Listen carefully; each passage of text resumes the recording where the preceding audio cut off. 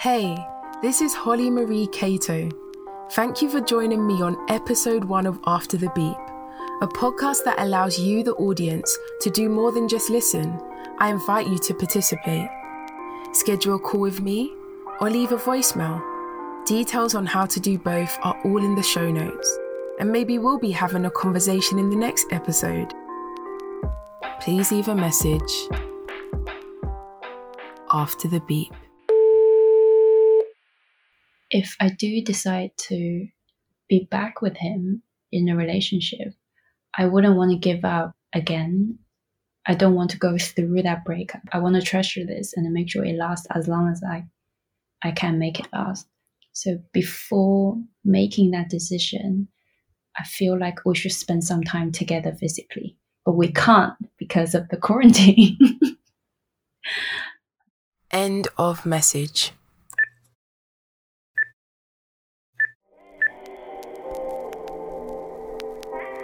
This is Patricia's Faye, right? Yeah. Okay, I thought so, but I didn't want to presume just in case. I was just I know, and then the person's like, no, you don't know me. Yeah, I'm Patricia's Faye. So for people that don't know, I met Faye at a leaving party of a mutual friend called Patricia, who had just finished architecture school and had landed a job in South Africa, where she's currently in lockdown. Yeah. There's actually a funny story of that night. I might have told you that I was just visiting London, and that was a time actually I was having quite a down period. So I was avoiding meeting people. And Patricia found out I was in London, and she sent me a text saying, are you in London? I said, yes. She said, come to this on this night, without kind of any background introduction of what this occasion was. Oh, no way. Yeah. And I just thought, I text her back saying, what is this for? She said, I'm leaving Europe. So dramatic. She said, I'm leaving Europe. And I was like, oh shit, girl. And then I showed up at leaving party kind of last minute. And I saw so many people like Janice who had no idea I was going to turn up. Yeah, it was a funny experience. Well, it seemed like everyone around that dinner table only knew she was leaving that day. Like, no one had any pre-warning that she was leaving the country. Yeah, it's so Patricia. She's so spontaneous and really random. I love her. Yeah. I was actually going to tell you about... So remember that one time we met each other physically? Yeah. That sounds really weird. I was telling you about this situation of my past relationship. Yeah, I remember. And yeah, how it has really affected me at that time. Mm-hmm. And funny enough, because Copenhagen was in quarantine quite early, and my first week of quarantine, I got a phone call from the strange number that it wasn't saved. So I just picked up. I was kind of in the middle of doing stuff, so I just picked up, and it was him. He just called me kind of out of the blue, and he sounded really down. I think the kind of whole situation in New York has made him feel like a rethink about, I guess, his life and everything. And he reached out and he told me he was feeling a bit lonely and he wants to reach out to people. And I was the first person he reached out. And, you know, we had a great chat. I was in a good mood that day. We had a really nice chat. Also, I feel like it must have taken him a lot of courage to make this call to me. So if I can give him some like positive energy just through talking, that would be really nice. And after that, we've been talking almost every day. Wow. Yeah. And it's weird. It's like almost like we're back together. Wow. It's just quarantine time make people behave weirdly, I guess. How do you feel now? Because I guess obviously he took that first step to reach out to you, and then I guess you was vulnerable and open enough to entertain that conversation. Yeah. Does it still feel scary or? Yeah, it is scary in a sense because I almost feel like it's a cycle. So when I first met him, I remember I was in school actually, had this chat with Patricia. So the back end story for people who don't know, I met this guy. We worked on the same project, but kind of remotely. When we met in New York, it was really nice. We had instant connection. Sorry, when you say school, like university? Yeah, Yeah. university. Yeah, the RCA to be more specific. And I remember I came back to Copenhagen and I went to London for some work commitment. And I was thinking about it for a long time. Is it worth pursuing a relationship to someone I just met on a work trip and I don't even know what's going to happen? I remember Patricia said, just do it. And then I thought, yeah, I got my girl's support and I'm quite a spontaneous person as well. I always hold this kind of YOLO attitude that I'll just do whatever and try it and see what happens. And then basically I spent a month in summer in New York, and that's when things start to kind of fall apart. And, because he had invited you out there to spend time with him. But at the same time, he was very stressed because of work all the time, which is understandable. But I guess also just when I was there in his place, in his city with his friends, I started to feel the difference in the way we perceive the world, understanding relationships, and even tiny details of how, what time we get up in the morning. He doesn't cook and I love cooking, just tiny things like this. And we start arguing a lot, and we broke up not long after I came back to Copenhagen. And now we're talking again. He's very lovely. He's so caring and he's romantic. He writes me all this really poetic stuff all the time. But he was like this when we first met. And then when something happened, when he was stressed, he almost became another person. So for me now, I'm a bit more aware of how he could be interacting with me in a different way because he's in a good place, if you get what I mean. Yeah, and I get you say good place, but maybe it's not even a good place. I mean, I don't know his state, but in a sense that he's reached out to you because maybe he felt lonely and that need to connect with someone. And he knew that you would be the person to kind of like fill him back up and give him that emotional support. So in the sense that we're saying healthy, maybe he's just more available because work isn't there, right? He's still working now. Oh, he is? Yeah, because he does these animation music videos. Oh, that's and amazing. They can still, work remotely. Yeah, basically they got the biggest job commission during the summer. Just so happened I was there, which is why he was so stressed because it meant a lot for his studio. But yeah, now I feel like maybe just me imagining it, but he is changing because he knows how why we broke up last time. So now he would get alarm, set up alarm, get up early so he can talk to me or watch a film with me. And there was once he promised to call, and he didn't because he kind of forgot about the time, and he apologized and promised he will never do it again.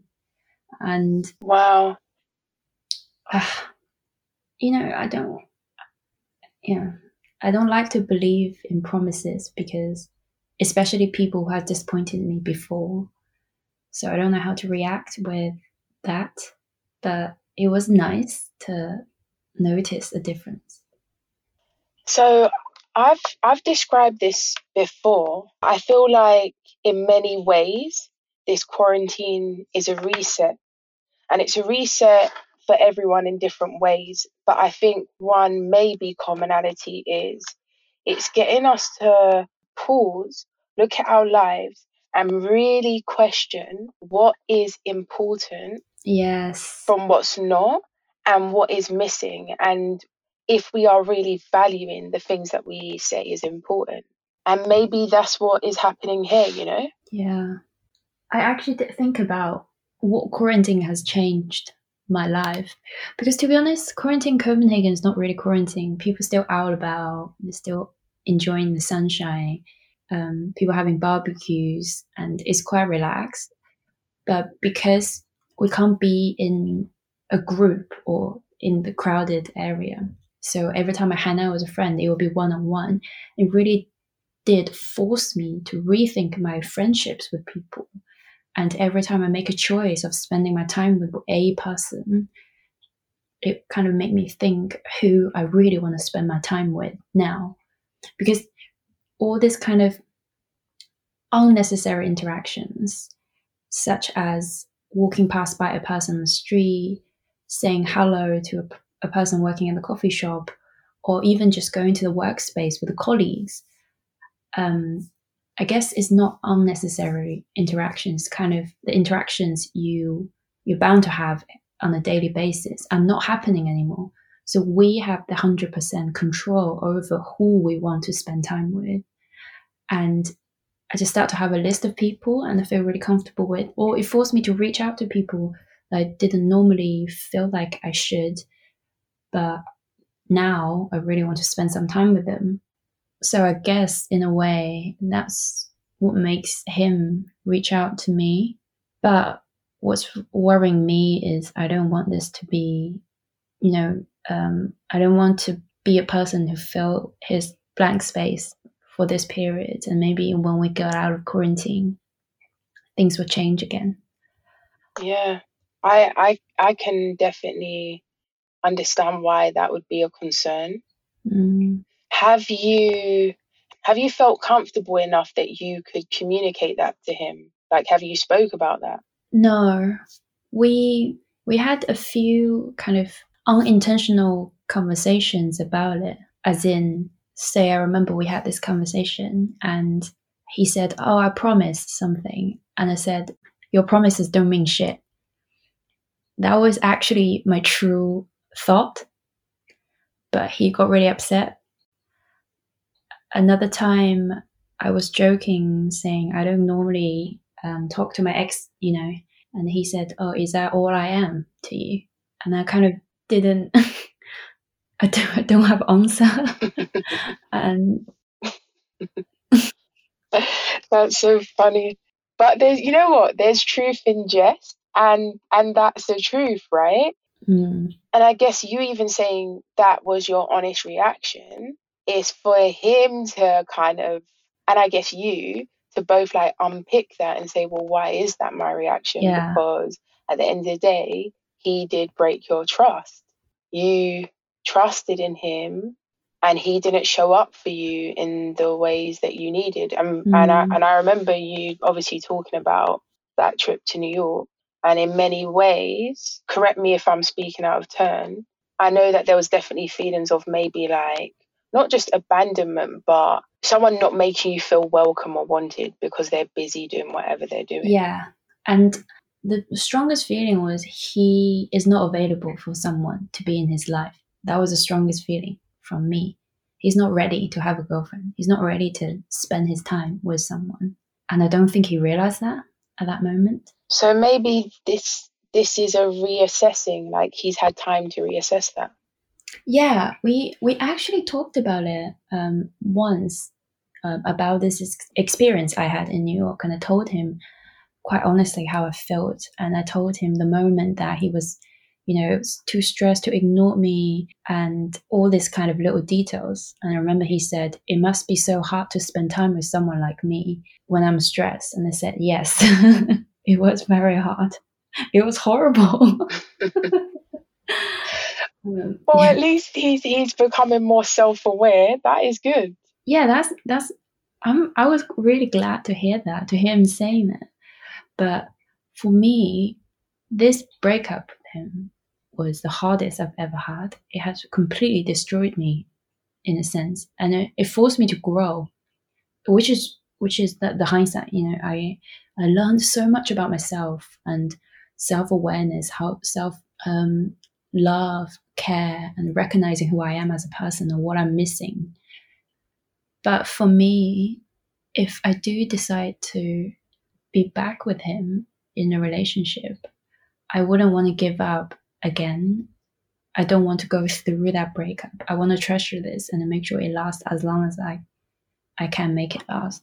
So before making that decision, I feel like we should spend some time together physically, but we can't because of the quarantine. That's such a hard situation to be in. Yeah, but he did say he wants to come to Copenhagen when everything's more calm. Yeah, and we can travel again. Well, it's good that you're making plans outside of this because that shows longevity. And like first conversation we had in a bar of a leaving do, like we had this really unusual connection. But for this platform's sake, like I'm not a relationship coach. But one thing I would tell you as my friend is that I believe in a few things. One of those things is that we have this term called like guard your heart, and it's definitely like a biblical thing. People would just say it to you in the church, but no one actually really unpacks what it means. And I think in a lot of ways, I'm still trying to learn what that means, to like guard your heart, because we need to be like open, loving people, and yet there's the scripture that says, guard your heart because out of it flows all the issues of life. And I think what it's trying to say is that if you don't protect your heart, you can have a breakup or a heartbreak that is so deep that it affects you every aspect of your life, right? And I know that you've experienced that. And yet we should like be these open, loving people. So it's such a weird one to wrap your head around. And I think about this book, and I'm sure we spoke about that book, Scary Close, by Donald Miller. And I feel like that book taught me a lot. And he talks about the relationship with him and his now wife. And she had this term called, she doesn't want quality time, she wants quantity time. Yeah. I think what he was explaining is the problem with dating is often it's someone impressing you and you guys are doing a lot of stuff together and you're being entertained. It's a period where you can like fall in love with each other. But it's very different from the actual doing life together after the honeymoon phase.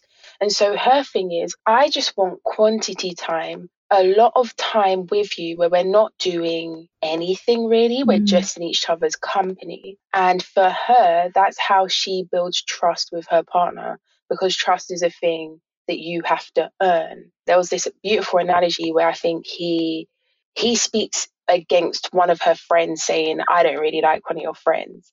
And her response to that was like, he says the way that she sees friendships is like a big growing oak tree that has been around for years, like hundreds of years. And the same way that you would never go into a forest and tear down this big old tree is the same way that she wouldn't tear down her friendships. But she's only got to that because she's built up that over time, and trust is something that we build up over time. So I guess the idea is that we should never give all of ourselves to someone. They should have to earn our trust, because you are a gift. And if someone gets to spend time with you, that is a blessing. Do you know what I mean? Like, you are the blessing, and you choosing to spend your time with them, like, it's more than a choice. And I think like sometimes we all have to remember where we spend our time is more than just entertainment. It's showing what's important to us, right? Yeah, 100%. I don't know if I articulated that well, but I do love his wife's thing about quantity time. Yeah, that really shocked me. Actually, when I first read it, for some reason I thought it was a typo. And then I read into it and I thought that makes so much sense. We, in the beginning of a relationship, we always try to almost fake our personality or identity to hide all these bad bits. And that's just so dangerous, because that's exactly what happened to me, I feel. But there was another point I really appreciated from the same book was, I remember he was saying a lot of couples will describe their relationship with their partners as in, you completed me, we completed each other, as if you were the missing part of my life. And he said his point was, for his relationship with his wife, at least, they didn't complete each other. They help each other to grow. His relationship was never completing each other. They are two individuals that happen to be together and witnessing us, supporting each other to grow. And that was quite an important point for me, because I feel like I have projected my weakness and what I'm missing in life to the person I'm dating a lot in my past, and say, if I really want to be loved in this way, then I will try to seek that from the person I'm dating. And once that's missing, I'll go crazy, or I'll get really disappointed, I'll get heartbroken. But what I figure out is, for us to be loved, we have to kind of fulfill that part ourselves. So when the person you are dating cannot fulfill your 100% need, it doesn't really matter, because we have ourselves, we entertain ourselves, and we have friends, and we have our own way of, loving ourselves and satisfying ourselves. And at the same time, we can support our partner, witnessing their weaknesses, or witness our weaknesses, and just grow. I don't know, that was just one thing that really made me think about my past relationships, which is why when I'm talking to him, I feel like I'm more calm. Yeah. And I'm more willing to expose my weaknesses and expose my thoughts and negativities, because I feel like I'm more of a full person now interacting with him. I don't know if I'm making any sense. You are making so much sense, and I am literally just smiling and in awe, and like I feel emotional listening to you, because to have that like revelation, and it just sounds like you are more comfortable in your own skin. You are able to accept yourself. And even when you said, if I can't get 100% of this thing that I need from him, because you're realizing that at the end of the day, like you said, no one can complete you. Yeah. This human has not been designed to meet every single need you have.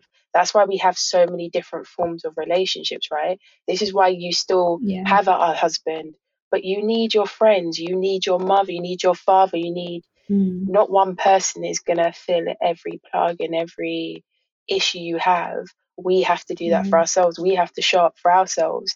And I think the most beautiful thing that you shared was saying, I feel comfortable showing my vulnerabilities, showing my negativities, like being your whole self, because you, as this person, as this flawed person, like we all are flawed, and even in our flawedness, we are still deserving of love.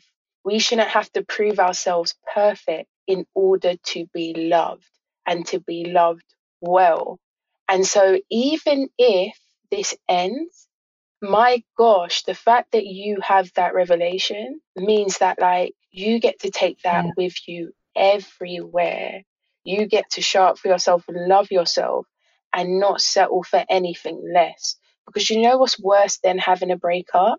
Settling for someone that isn't deserving of you. That's worse to me. I totally agree. It really, it has now at least turned into, it has always been a beautiful relationship, even at the most difficult time, I have to say that.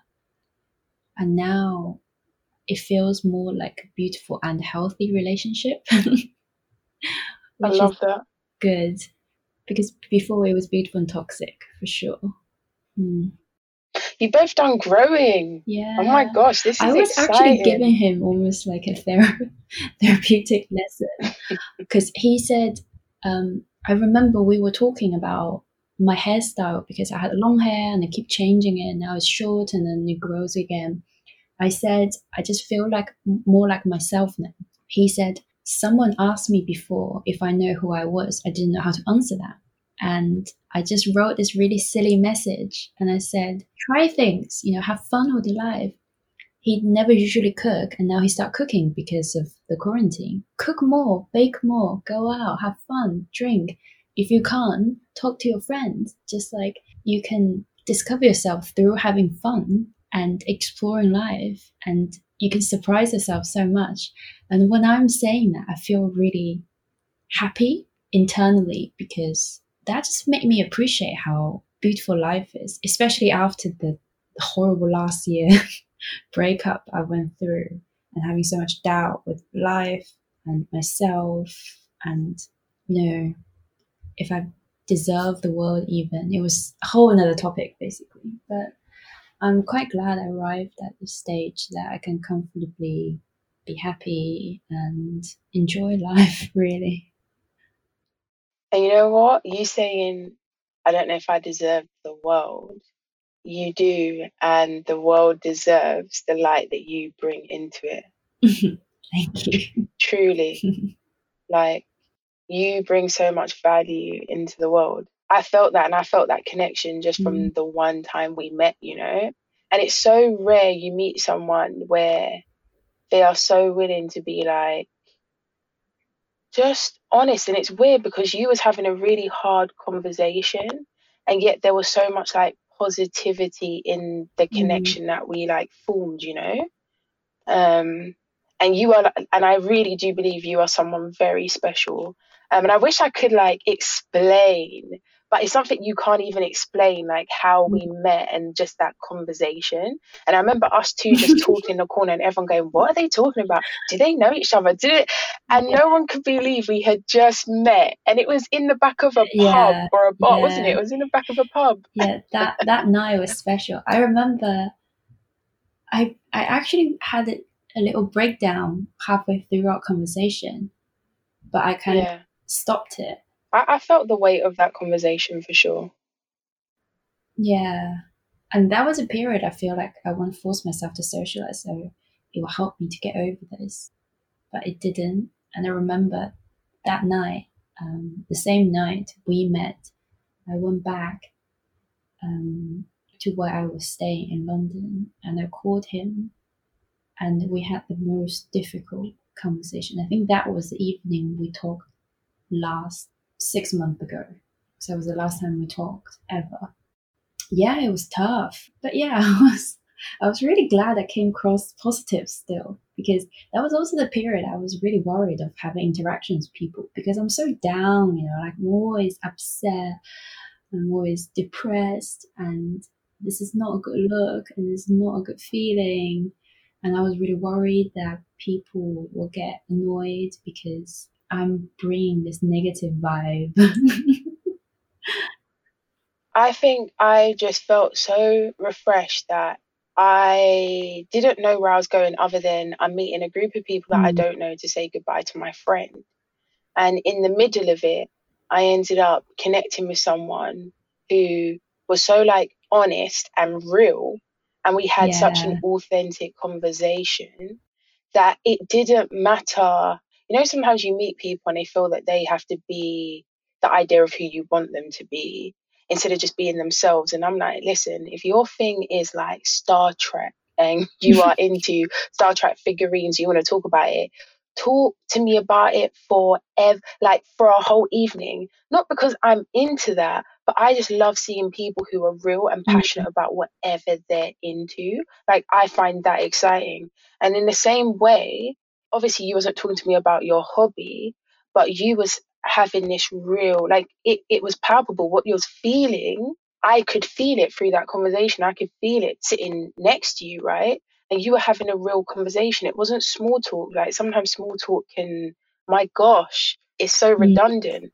And I remember in that conversation, it wasn't even that it was weighty. It didn't bring me down. I would say that, and there was times obviously I was concerned, but one thing I was really, I guess, like impressed by and I felt really inspired by was how even though what you was going through was so hard and you had to really fight to get where you are today, you showed up for yourself in more ways than you give yourself credit, because you was the one to walk away from that situation the first time. You knew it wasn't healthy and you walked away.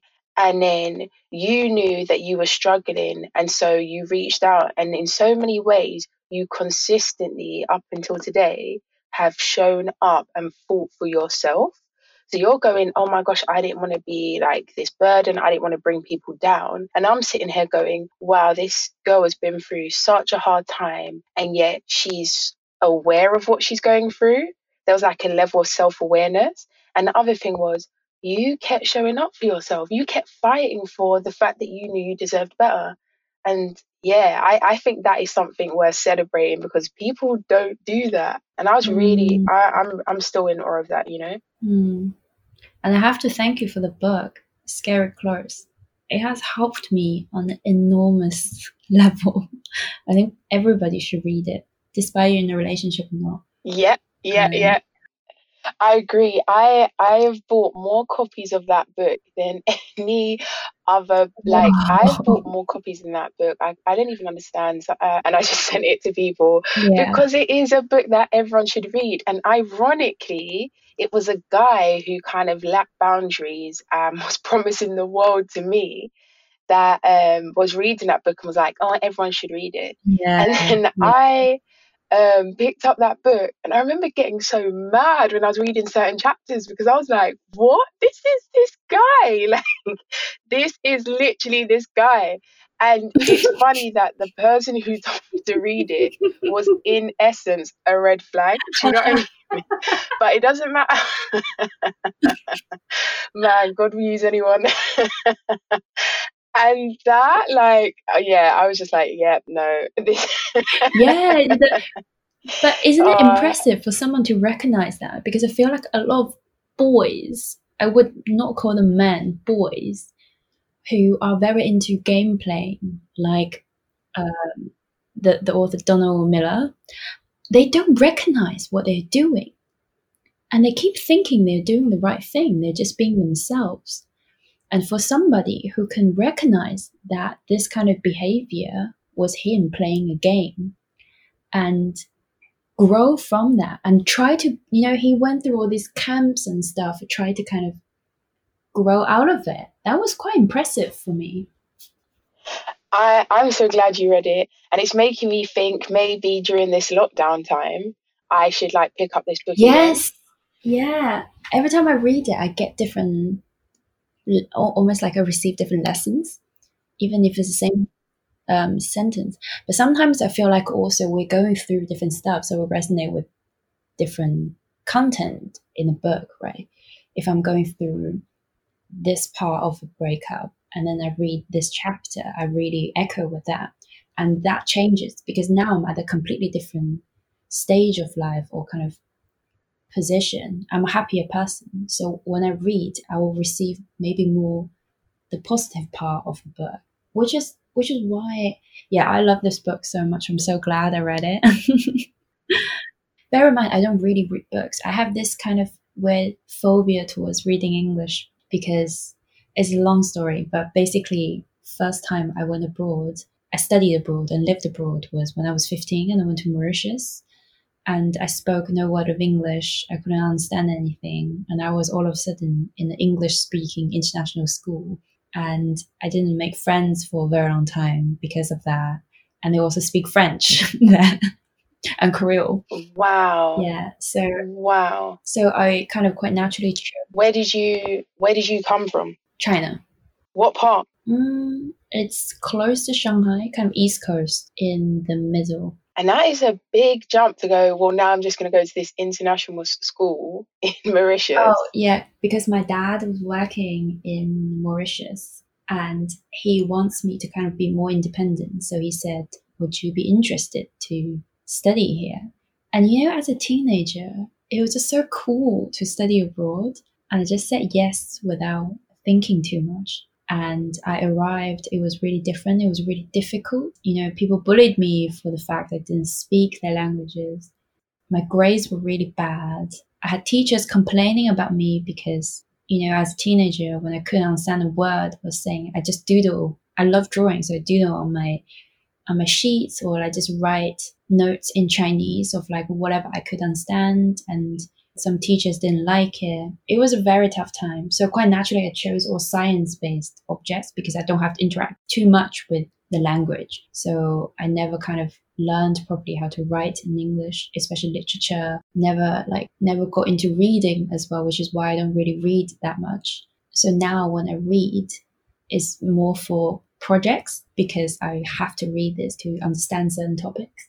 But I'm kind of forcing myself to read a bit more, and it has been fun. The two books I started reading couldn't put it down, which was very rare for me. One of them is Margaret Atwood's book. The other one is Scary Clothes. Wow. Yeah. But listen, I'm also just amazed that you persevered through that, finished school, went to university to study architecture, which is like no small feat. Like, that is incredible. And as someone who studied architecture too and did not continue it to part two, and you did, like, my gosh, that is such a difficult course to get through. And I just commend you, because I know there was probably a lot of reading, there was a lot of literature. And Mm, even I remember doing like the history of architecture course. Those are hefty. mm, Even like technology and architecture, where you're dealing with the science of it, and oh my gosh, the really lofty subjects to tackle, yeah. and you did it. Architects love to invent their own vocabulary, which in a way actually pissed me off because such a simple sentence idea, they just have to overcomplicate it into like two pages. Oh, Yeah, they absolutely love a lofty theory, a lofty idea.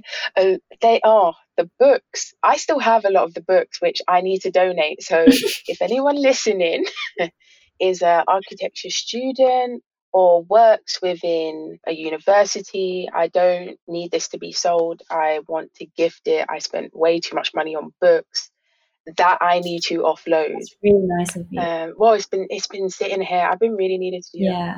Yeah, so you know what's so funny now is I'm working on a publication and it's a quite a dense research project, but I mainly do the design part of the publication because it's online based, it's interactive. Just I got given a lot of responsibility by the other editor who just asked me to read the text, basically doing copy editing. And then I was very intimidated by the idea because, you know, naturally I don't think my English was good. It's not my first language. And I'm very bad at writing. And sometimes I'll come across a piece of text and I'll try to make changes and I'll send an email to the rest of the editors saying, please don't take this too seriously, but maybe I think it should be changed this way. And I just took the idea. They said, oh, great. And I really boosted my confidence in writing English because I've questioned myself in writing the whole since the age of 15. You know, every time I write a sentence in English, I'll read it kind of 3 times to make sure grammarly makes sense. And now I feel more comfortable and confident in writing that I don't have to kind of question myself all the time. And by given this random responsibility as a copy editor, funny enough. This is incredible. I really feel this deeply because I have dyslexia, and it's Okay. something that obviously I've had for forever. So books are not necessarily my friend. So I remember even being in school, and I would kind of just talk to everyone. And some of the girls, they were really academic, and we would talk about books during lunchtime, but I didn't read. I remember even seeing the Harry Potter books and picking up my cousin's book and being so overwhelmed by the size of the book. And I remember opening up the Mm, page because I knew that so many people loved Harry Potter, and I thought, well, maybe I could love it too. And just coming across the names like Dumbledore, there was no way when I saw that on a page I knew how to pronounce that. And so, like, I closed that book. That was so intimidating for me. And I was sharing a story with my mum the other day, and she was like cracking up. But my gosh, I remember what it felt like. She bought me like a C.S. Lewis book, and I remember picking it up and reading it, and it was called The Magician's New Fen. And I was reading this book about this thing called the Magician's New Fin. And I was like, well, what's a new fin? And I was like, it must be like a magical creature because he's a magician, right? And I'm reading and I'm like, are they going to describe this new fin? And so, like, I'm getting through this book, trying to trudge through it, not really knowing what anything is happening because I'm spending so long just trying to like read the words. So I'm not really taking in this story. But I was so mm, proud that I like picked up this book and I was reading it. So to the same group of girls during the lunchtime, I was talking about this book, The Magician's New Fin by like C.S. Lewis. And one of the girls said, I don't know a C.S. Lewis book called that. And they're talking. And I'm like, yeah, it was called The Magician's New Fin. I don't know. Maybe it's not one of his popular books. And then someone like turns to me and goes, you mean the magician's nephew? And the embarrassment Oh my I felt god. because I didn't know that was nephew and not, and everything suddenly made sense. Oh, I love And that. books were not Everything's my so friend. And so, yeah, I still have this double collection of C.S. Lewis books. I have not picked up The Magician's Nephew. And for many years, books just became this scary thing that I thought I could not have a relationship with. And I don't remember what the turning point was, but I remember picking up a book, and I wish I remember what book it was. And for the first time, being like reading it cover to cover and thinking, wow, this thing isn't scary. And I don't know if what book it was, but I remember reading a book, Love Does by Bob Goff. And Bob Goff, he writes the foreword for Scary Close, Donald Miller's book, and they're actually like good friends. Yeah. And that is an easy to read book. But for me, because the only books I had come across in school as well were very like academic style books. Yeah. I didn't know that you could read books that just felt like your tone of voice. Yeah, and so easy to read. And so easy, yeah. And I needed that. And so, like, books have been something that I've only really been exploring in later life as an adult. And so I went back and I started to buy a lot of the books that I guess I should have read in school and never read. So then I read like Mice and Men because people would always reference that, but I had never read it in school. And I read some like Fitzgerald, Tennessee Williams stuff, and I was like, wow, okay, this is exciting. So yeah, books have been a gift that I'm now experiencing as an adult, and I'm still not a big reader, you know. Yeah, don't laugh at me, but I've been having this theory that I might be dyslexic as well, but just because I've never been tested, so it's just my theory. Because like you, I've kind of never been fond of books since a very young age. Even in Chinese, I never really got into reading books. I remember all my friends and my cousins who loved reading, and I was the odd one out. Also, I have this thing that when I read a text out loud, I don't understand it. I have to go back and read it again in silence. I don't know if you have it. So one, I definitely wouldn't laugh at you. Dyslexia is something that is very common. And actually, a lot of creative people have dyslexia. Yeah. Because I guess they find that we learn more in a visual capacity. Yeah. And so it's not uncommon. I'm sure there are tests that you can take online, and then probably more formal tests you could probably take as well. I asked in the hospitals in Copenhagen, and they're not very impressed that I went all the way there, book appointment to ask a question like that. Really?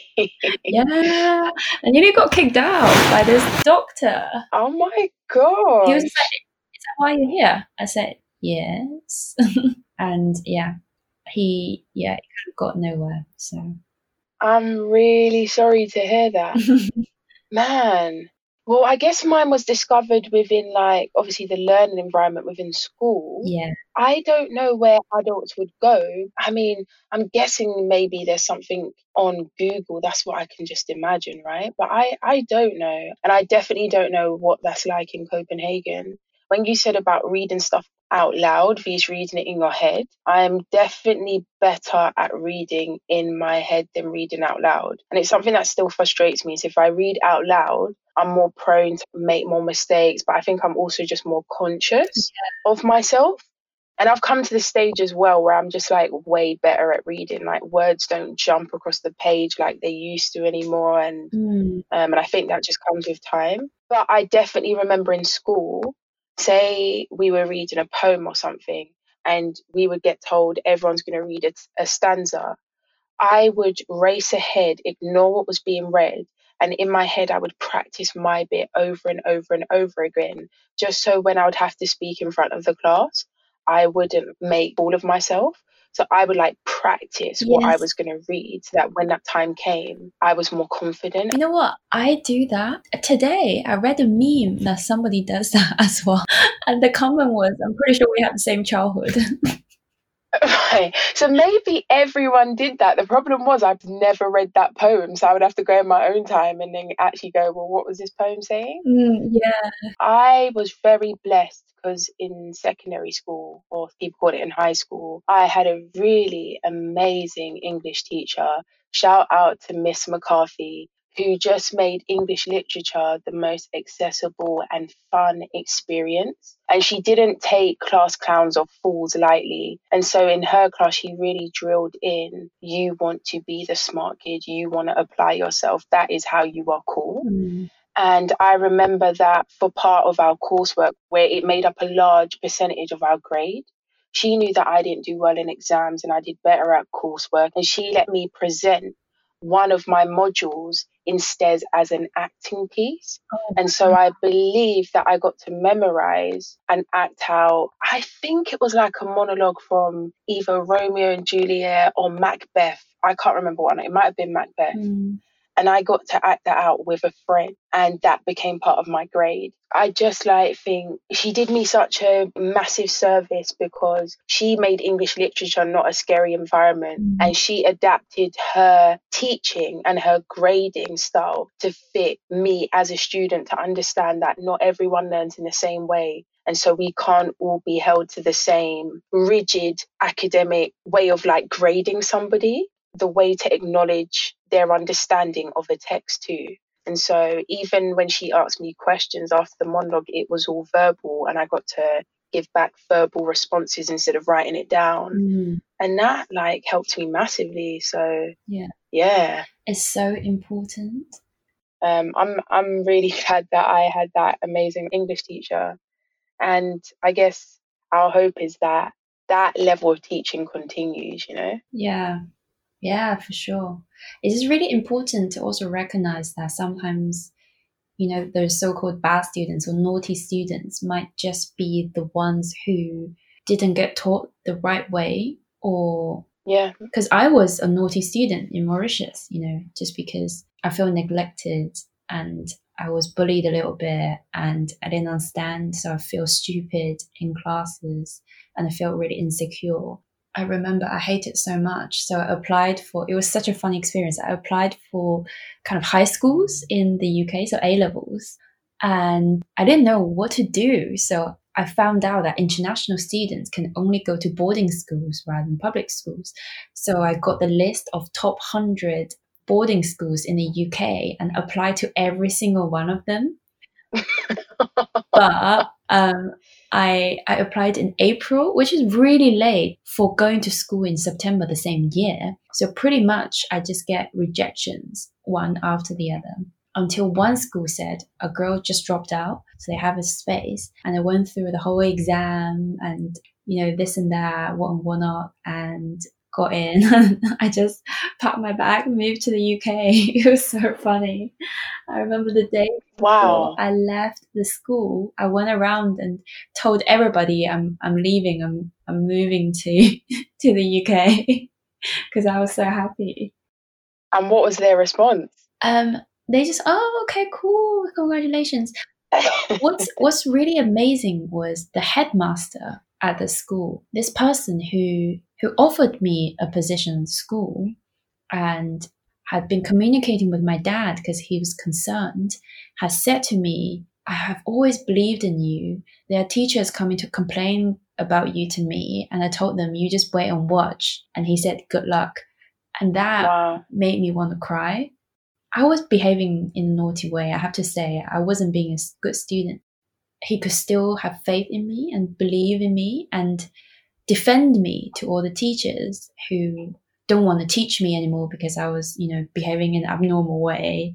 It was really touching. I was so moved to hear that. It's like the Lady Gaga interviews that people had put together when she was advertising that film that she was in. What was the film called again? Something about singing, right? Yes, the singing. I just cannot remember what the film is called. And she kept repeating the lines, if 99 people reject you or something like that, all you need is the one person to believe in you. And someone had put together during her press junket every single time she repeated those lines. And so it became kind of like its own meme. But truly, if you're in a room with 99 people who don't believe in you, all it takes is that one person to say, hey, I believe in you. Yeah. You are seen. I believe in you. And I'm glad that you got that reassurance that you needed. Because, hey, dude, you went from China to Mauritius to England to Copenhagen, and you've done stints in America too. Like, you've lived an international life. You've done a lot. You've taught yourself a whole other language. Do you speak any other? I used to speak a bit French when I lived in Mauritius, but I kind of, that was gone. It's incredible. You're doing something that I cannot do, and I really wish I learned and I invested more into speaking other languages. Definitely always envious of people who can speak more than one language. It's such a skill. Yeah. What are you excited about? At the moment? Yeah.